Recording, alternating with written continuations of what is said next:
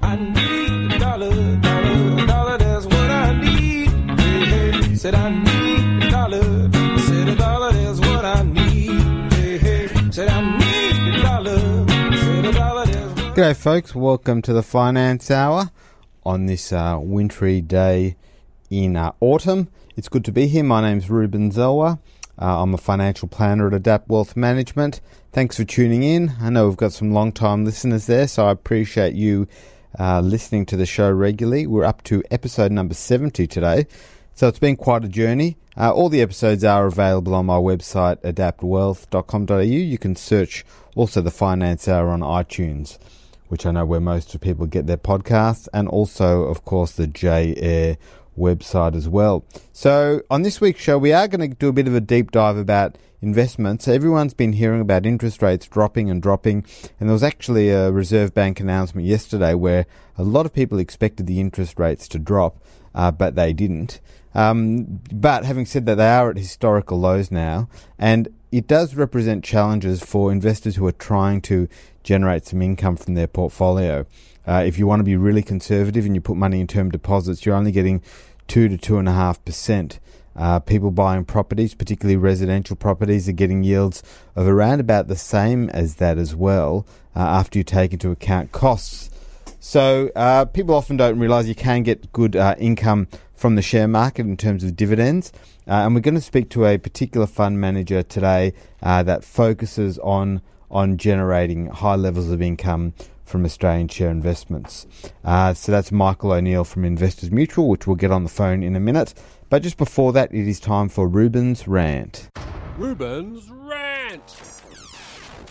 Now, my rant this week is about the election and, of course, Bill Shorten's use of the term the top end of town. It's really starting to grate on me. He uses this as a jingo to say that he's working, or that he's going to help the average Aussie and not people who are earning high incomes. Now, I do understand that there has to be some tax reform for companies earning billions of dollars. There's no question that the Facebooks, Ubers of the world and YouTubes are really not paying their fair share of tax in Australia. So if he calls that the top end of town, I kind of get that. But he's also referring to people who are working hard, generating an income. Someone may be generating an income of $100,000 to $150,000. Those people are working pretty hard. They've got high expenses, and I don't think that they should be referred to as a top end of town in the derogatory way which Bill Shorten seems to use it. So I would love him to take a break from the lingo, but I don't think he's going to, because I reckon it's probably working for him. Okay, we're just going to have a very quick break, and then we will get Michael O'Neill on the phone. Okay, folks, today we are discussing how to generate income from your investments, which is really challenging given term deposit rates. Now, we are going to be speaking to Michael O'Neill from Investors Mutual. I do have to put a disclaimer here. We're going to be talking about investment products particularly today, but nothing that we say today should be considered to be a personal recommendation to invest, sell, whatever.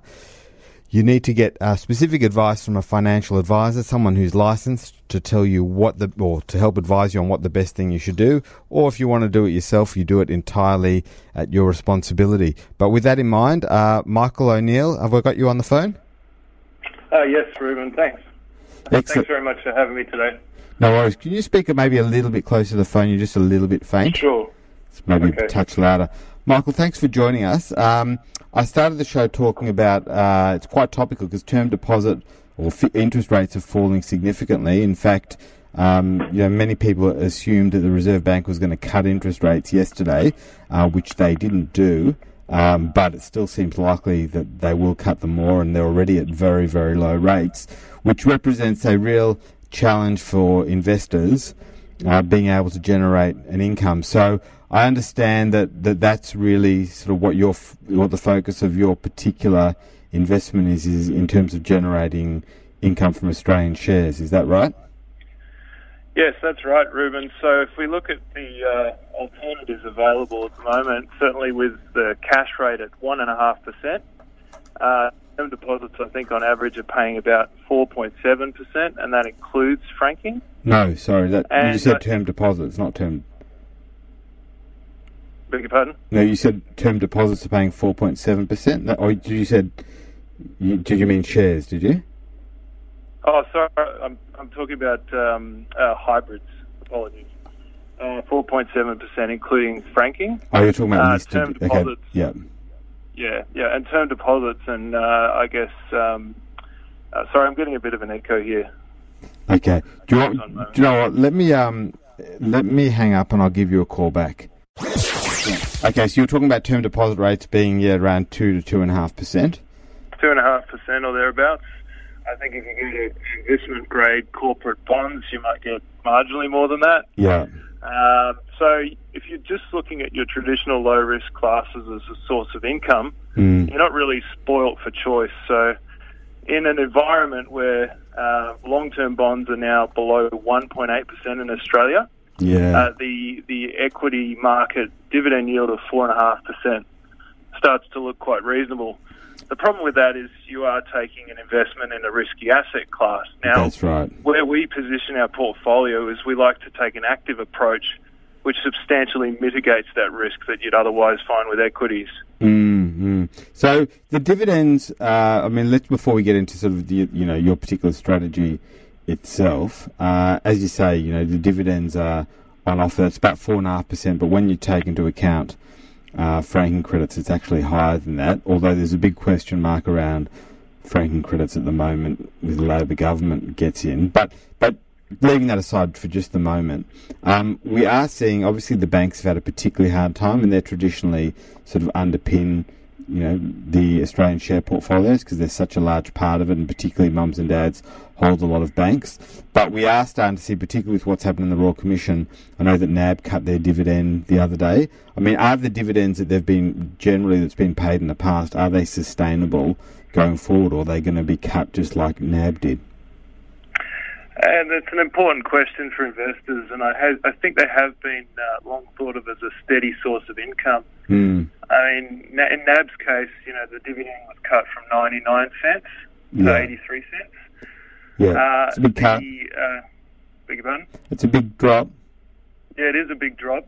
I think after, the Royal Commission basically putting a dampener on banks' ability to charge fees and also on the social and reputational positioning of banks, it became more difficult for them to go through their process of discounting mortgages at the front end and then pushing prices up. So I don't think that's going away any time soon. So it's one of their levers that they use to grow earnings, which won't be there. Plus, you've had the additional costs burden of rebuilding reputations, rebuilding compliance. Yeah, or just paying people back. I mean, just paying people back, which is now running into the billions of dollars. Yeah, it's unbelievable. Could last for a long time. Yeah. So with all that considered, NAB was paying around about 95 cents in every dollar out as dividends, and if the earnings are challenged, that becomes unsustainable. The questions are now being put as to whether Westpac needs to do the same. Yeah. They've raised, I think, $700 million in the last 6 months in terms of provisions for their wealth business. Yeah. And if those sorts of levels continue, their dividends at risk as well. Mm-hmm. So this is something that could quite be across the board with all the banks. Is it likely that the other banks will do the same, CBA and ANZ? Or you just don't know? I think ANZ, in their case, they went earlier than the other banks. They're paying about 70 cents in every dollar as dividends, although they are a lower returning bank, so there was a need for them to go first. I think Westpac, given the level of provisions, is probably the one next most at risk. Yeah. CBA is a higher returning bank than the others, so it does have a little bit more, I guess, padding in its earnings. Yeah. And what about the risk about, other companies, the other sort of big companies that make up the top ASX, I don't know, your Wesfarmers, your CSLs, or, the big mining companies? Is there likelihood of dividend drops there as well? I think the big companies, CSL isn't a big dividend-paying company compared to the banks. Obviously, the banks and Telstra have been the focus in terms of yield. Telstra has already cut their dividend. I think once you get past the bank, the risks are a bit lower. Yeah, fair enough. Okay, so And then there's obviously the big issue that's coming up with the dividends is in terms of franking credits. So the people that are on zero tax rates, self-managed funds and the like, may not get that sort of extra boost that you get from the tax refund. Do you see that that's going to have a big impact on the market or any impact at all? So I guess at the first level, you can look at who is impacted. I mean, we are a couple of steps ahead of this policy being implemented. They need to obviously win the election, get it through the Senate, might be watered down. But I think according to their estimates, it's less than 10% of taxpayers who will be affected. Those with, I think, less than... Sorry, I need you to speak up a bit, Michael. Those with less than 1.6 million in super and no other assets outside their house. Yeah. My understanding is that if you've got the pensioner government guarantee covers those who have another pension or allowance. If there's a person fitting that category in an SMSF, they're excluded, and then some may change their arrangements in terms of pooling franking credits. But I mean, it is another step again to say what is the impact on company valuations. We have seen companies with excess franking credits distribute those ahead of changes. So Caltex did a special dividend, which we participated in for our non-tax-paying mandate clients. And we've also seen BHP and Rio do off-market buybacks. Yeah, so they're getting those... But I think, so they are actually making sure they return that value to shareholders. Yeah. But if you ask the question of, in absence of franking, will stocks with high yield be less appealing? With the rate that the dividend yield on the ASX 300 is of 4.5%, and the fact that bonds are yielding such a low rate, and the international share index is around 2%, I wouldn't expect a huge impact on valuation. Yeah, it's not like, as you say, it's not like there are other options that are so much better, even without franking. Yeah, the share market's still giving a pretty good return. And as you said, I think, it may only affect a relatively small percentage of investors, even though, they're complaining loudly, and I understand that, but it's not going to affect every single investor in the share market, that's for sure. That's right. So in terms... sorry, go on. I was going to say there are some income strategies that have been specifically targeted at stripping franking credits. They could be challenged. For our strategy, it's very much a second-order consideration. And, we actually don't pay a great deal of franking as part of our distribution. We get it through other sources. Okay, so let's then go back to... I sort of cut you off a little bit before when we were talking about the search for income. And obviously, the Australian share market does provide a good level of income, yet it comes with the risks associated, with investing in a risky asset class. But you were suggesting that you have strategies particularly to mitigate that risk. Do you want to maybe explain what they are? Sure. And I think if we look at the market now, people would be wondering, are we approaching the late stage of an economic cycle? Are things starting to get risky as the share market runs? We often remind ourselves, and we've just released our 20 lessons for 20 years of investing, corrections are an inevitable part of the share market. Yeah. Any investor in equities does face this risk, and certainly with market valuations high, there is an exposure there, but the way we mitigate that risk is by investing in quality and value stocks from the bottom up. If you can fill your portfolio with stocks that have sustainable yields, that aren't dependent on the economic cycle as a tailwind to hold up their valuations and for them to grow, you'll have a portfolio that's much more insulated in the event that the market does correct.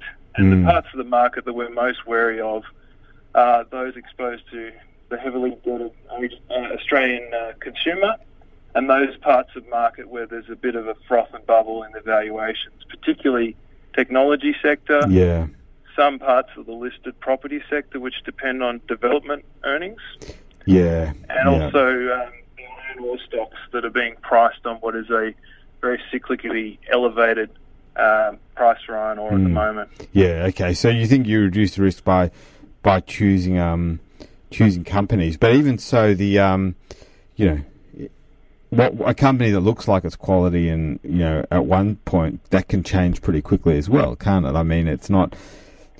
There've been plenty of examples of companies that used to be. I remember like a Pacific Dunlop. It used to be the bluest of blue chip. And then it kind of imploded. I mean, that can happen as well. Just because it's been quality in the past doesn't mean it stays that way. That's right. I mean, when we look at quality, we're looking for really enduring competitive advantage, non-cyclical earnings, and a very strong management team who can grow the business. Things can change.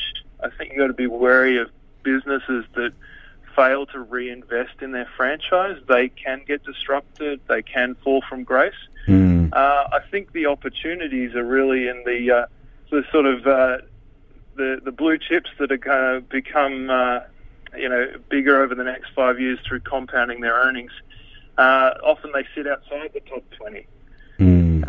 So just finding those under-researched opportunities can really help your portfolio. But when you're dealing with the sort of top companies, I mean, you say top 20 or top 50, I mean, is anything really under-researched? I mean, there's so many investors, fund managers, all sort of fishing in the same pool. I mean, how can you actually find something that's under-researched in the sort of even in the top 100 stocks? That's a fair point. I mean, first of all, we do have a very concentrated index. You've got 31% financials and 19% resources. I think just by stepping away from those two sectors and investing in the broader economy, some of the more defensive components, you can get a better risk-return outcome to begin with. The other thing to remind ourselves of is that more than ever, markets are trading on noise. I think in the US, and it's probably true of Australia too, the majority of traded volumes on any given day are through the passive high-frequency trading or ETF strategies. So even though we have a well-researched market, it's almost the problem that we've got too much information, not enough, not so much that we don't have enough. And if you have a view based on fundamentals, when volatility does come and stocks are sold off irrationally on short-term noise, you can get real opportunities. I mean, one stock that we've been adding to lately, which you'd probably consider a blue chip, it's just outside the top 50. It's been sold off quite a bit. It's Tabcorp. Even as a big fund manager, we're able to build a reasonable position in that when it's out of favour. Yeah.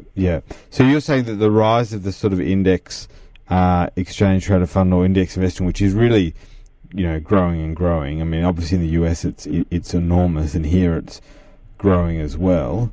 And I guess it's growing on the basis of lower costs. The fact that a lot of active fund managers don't outperform the index, but does that sort of growth of that sort of passive index investing represent a challenge for you or an opportunity? I don't want to avoid the question, but I will say it's a bit of both. What we've seen in the past year is that the average manager, in fact, the median manager in Australia lost 6.7% in 2018 versus the index at 2.7%. So the rise of passive and the rise of these momentum-type strategies has certainly made it hard for your traditional value-based strategy. By definition, a passive strategy involves buying the winners as they increase in size. Yeah. So in the short term, at the latter part of what we've seen as a very strong bull market, yes, it makes things harder. But at the same time, there are pockets of noise like we saw in August last year where the market sold off quickly. We could take advantage of new opportunities at good prices. And that's what we've got to stay vigilant for. I think the time when an active manager really delivers value is when the cycle turns. They've got a portfolio which makes sense from the bottom up. It will tend to hold up a lot better than the index. That's what we focus on. And, we use the one measure of our, the most important part of our portfolio being capital preservation. We tend to perform considerably better than the market when it falls. And on average, over the last 5 years, we've only captured 55% of the market downside when it has fallen. Yeah. Okay, so moving a bit more to your particular fund, and I suppose today, we're talking about the particular fund, the equity income fund, which generates a high level of income. So, do you just want to explain the couple of ways that the strategies you use to do that? Sure. Well, first of all, what we do is actually pretty simple. We look at the population of Australian stocks, and we try and find those that represent quality in terms of recurring earnings and an ability to grow by reinvesting in their business with a steady dividend yield, but also value, so not overpaying for some of those sectors that we've talked about. If we start from that, we can generate a steady income from dividends, which should be at least 4%. So that's our baseline. That's before franking. Because we have a fundamental approach to valuation, we have also the lever of using simple option strategies. Now, I'm not talking about anything engineered or anything systematic. Yeah. Quite simply, if a stock runs and it hits our valuation target, we'll write a call option. And what this means is that we're agreeing with a counterparty that should the stock continue to go up, they can buy it off us at a particular strike price. Yeah. So we lock in an exit price and we earn a bit more income. Yeah. That tends to provide about 2% through the cycle. It will be higher in bear markets or sideways markets like we've seen. But very importantly, while we will realise some capital gain, we won't write so many call options of our portfolio that the whole portfolio will be sold in a rising market. We don't want to be called out. We want to leave a little bit of room for growth in our unit price because it's important to keep up with inflation. Right. So you'll actually, you give up some potential upside in return for a higher level of income. And I guess that inherently reduces risk because the income is more certain than the capital growth. That's right. So that if you're changing the composition between income and capital growth, I suppose that does make it more conservative. But on the other hand, as you say, if the share, like let's say you bought NAB at $25 and you sold an option to sell it at 26 and it goes up to 28, you're leaving quite a bit of profit on the table, which you're not capturing. So that would also does that represent a challenge as well? Yes, it does. And if you took a systematic approach to this strategy, you would find yourself getting into those traps. The two things we look at is, first of all, anything with options being tied to valuations. So if we think NAB has significant upside, we won't write call options on it.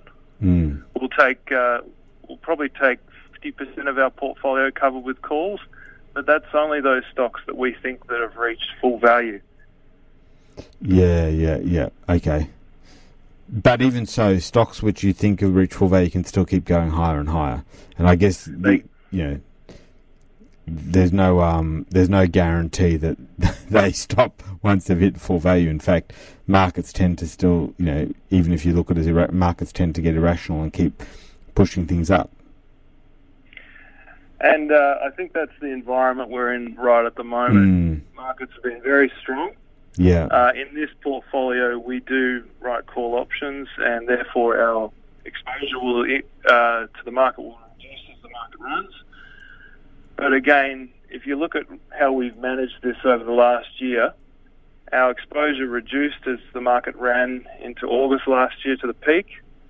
It's sold off. We were able to take advantage of new opportunities. We've kept the premium earned in the interim, and then it's run again. You do tend to lag late in the cycle, but again, because you've earned your income up front, because you have lower market exposure, you only have 55% of the downside capture, so you should more than make up what you've missed out on the upside. When the market, and I think importantly, the fact that we have three sources of income, being the dividends, the option income, and the realised capital gains, it provides for a bit of a smoother, lower volatility outcome. Yeah. So really, the difference in this strategy is the extra income you get from the options, because I suppose any fund realises capital gains, don't they? I mean, that'd be wouldn't that be the case across any type, even more vanilla type strategy? That's right. I think it's important to remember, though, because IML is very much focused on quality and value, we tend to earn a higher proportion of our income of our total return through dividends. We tend to have portfolios skewed to more sustainable dividend-paying companies.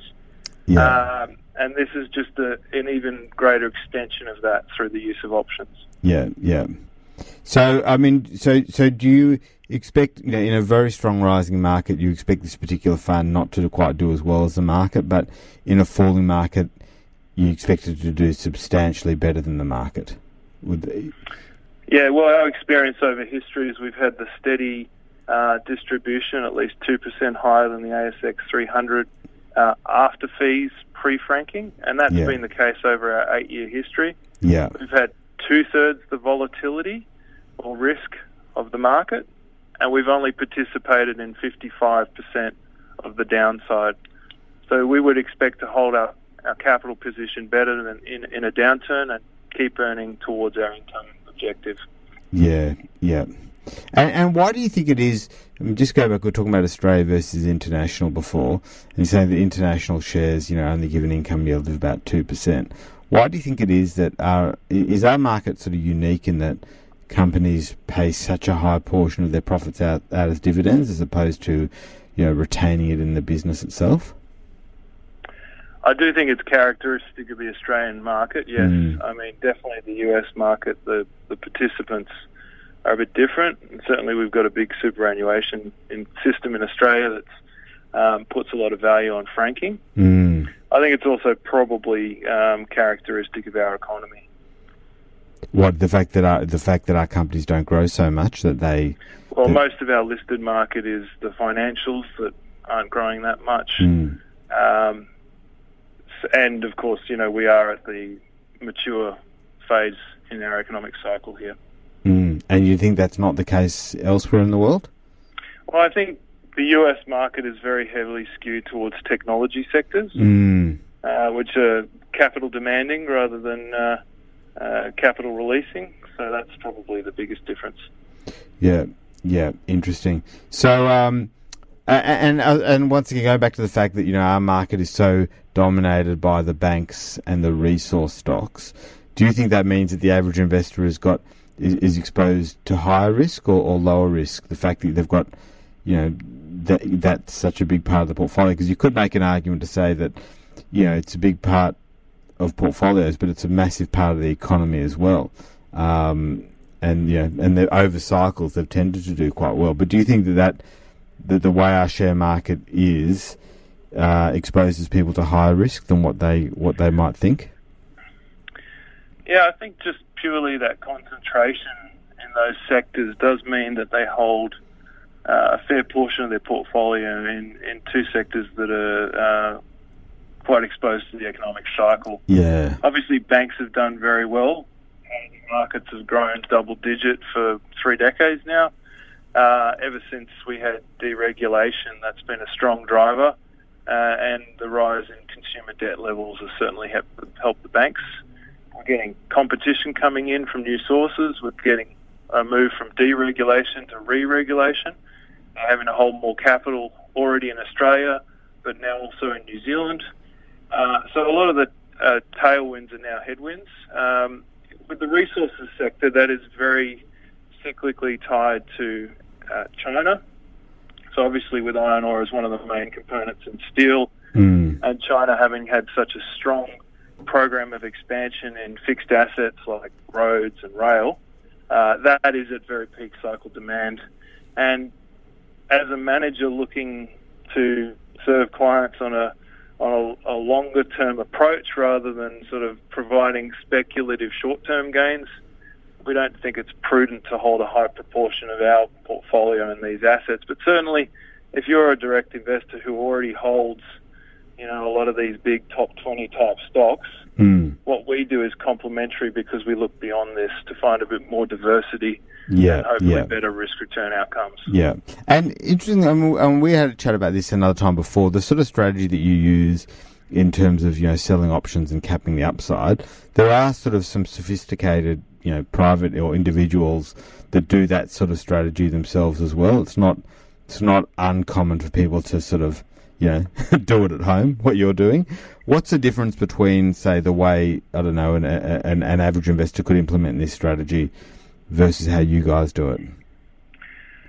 I think the first thing to recognise is that anything we do on options is something that's informed by our stock research. Yeah. So we have a team of 12 that looks at the market in detail just to try and minimise the risk and maximise the quality and value.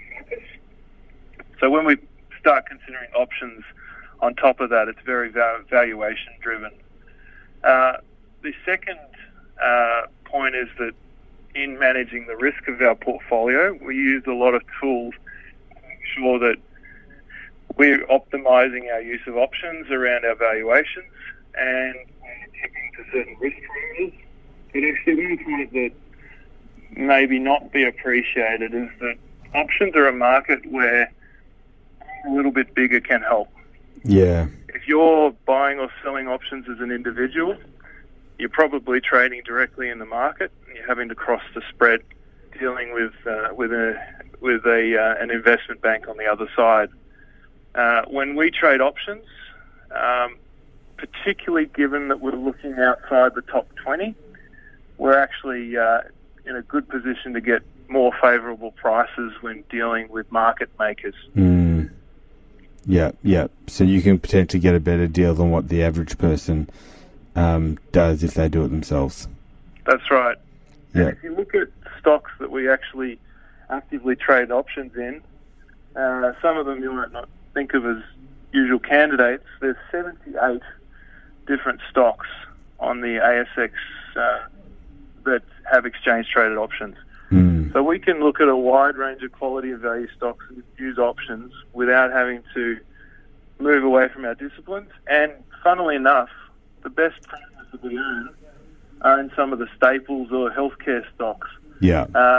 We can step away from the banks and resources and earn, 30 to 50% more option premium. Really? Well, because I would have thought that the opportunities would be largely in the big companies. I thought that, there'd be the most liquidity there, but that's very interesting.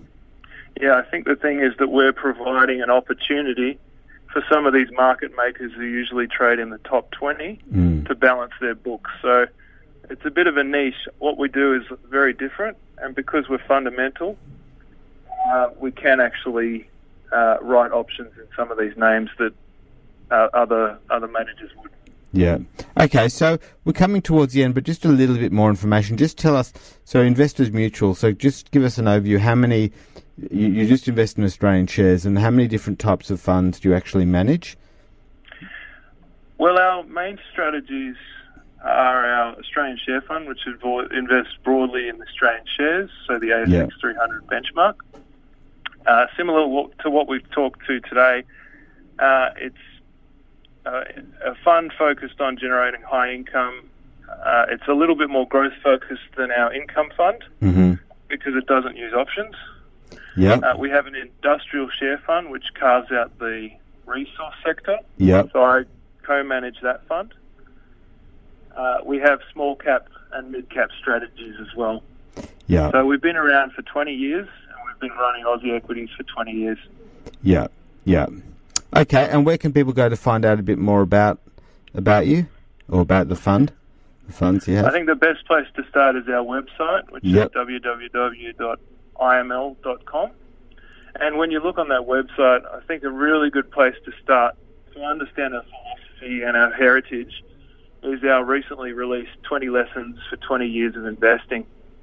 It shows where we've come from, having started pre the tech bubble in 2000, and it just shows how the lessons of the past keep being repeated and what they mean in the current market. So I think that's a very good way to get an insight into how we're approaching things in this current market. Okay, terrific. Well, look, Michael, thanks very much for coming on the show today. I think you've provided some good insight into a sort of a particularly topical subject, which is how to generate extra income, which is so difficult when interest rates and property rental yields are so low. So you've definitely given our listeners something to think about. So thanks very much for joining us. Thanks, Ruben. Appreciate it. Okay, it is now time for Propeller Head of the Week. Propeller Head of the Week. Now, my Propeller Head of the Week this week is about an article I saw in the paper this morning, which was a really interesting app which was called Get Reminded. Now, I haven't actually used it myself, but I thought the concept was really, really interesting. What it is, it's an app that basically reminds you when all the key different things, subscriptions or bills that you have are coming to expiry. So it'll remind you when your car insurance is coming due well before. It'll remind you health insurance, your telephone bills, your gas, your electricity contracts.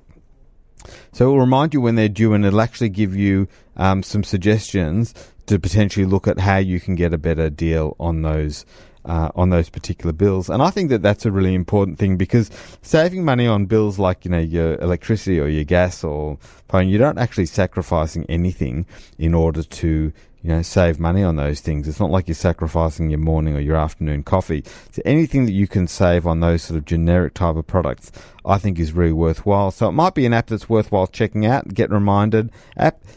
Otherwise you could possibly do it yourself, but make sure you set reminders in your diary for, say, 3 or 4 weeks before your mobile phone contract is about to expire, or your broadband or anything like that. And keep on top of it and hopefully save a bit of money. Okay, well, thanks very much for joining us this week. We will see you again next week.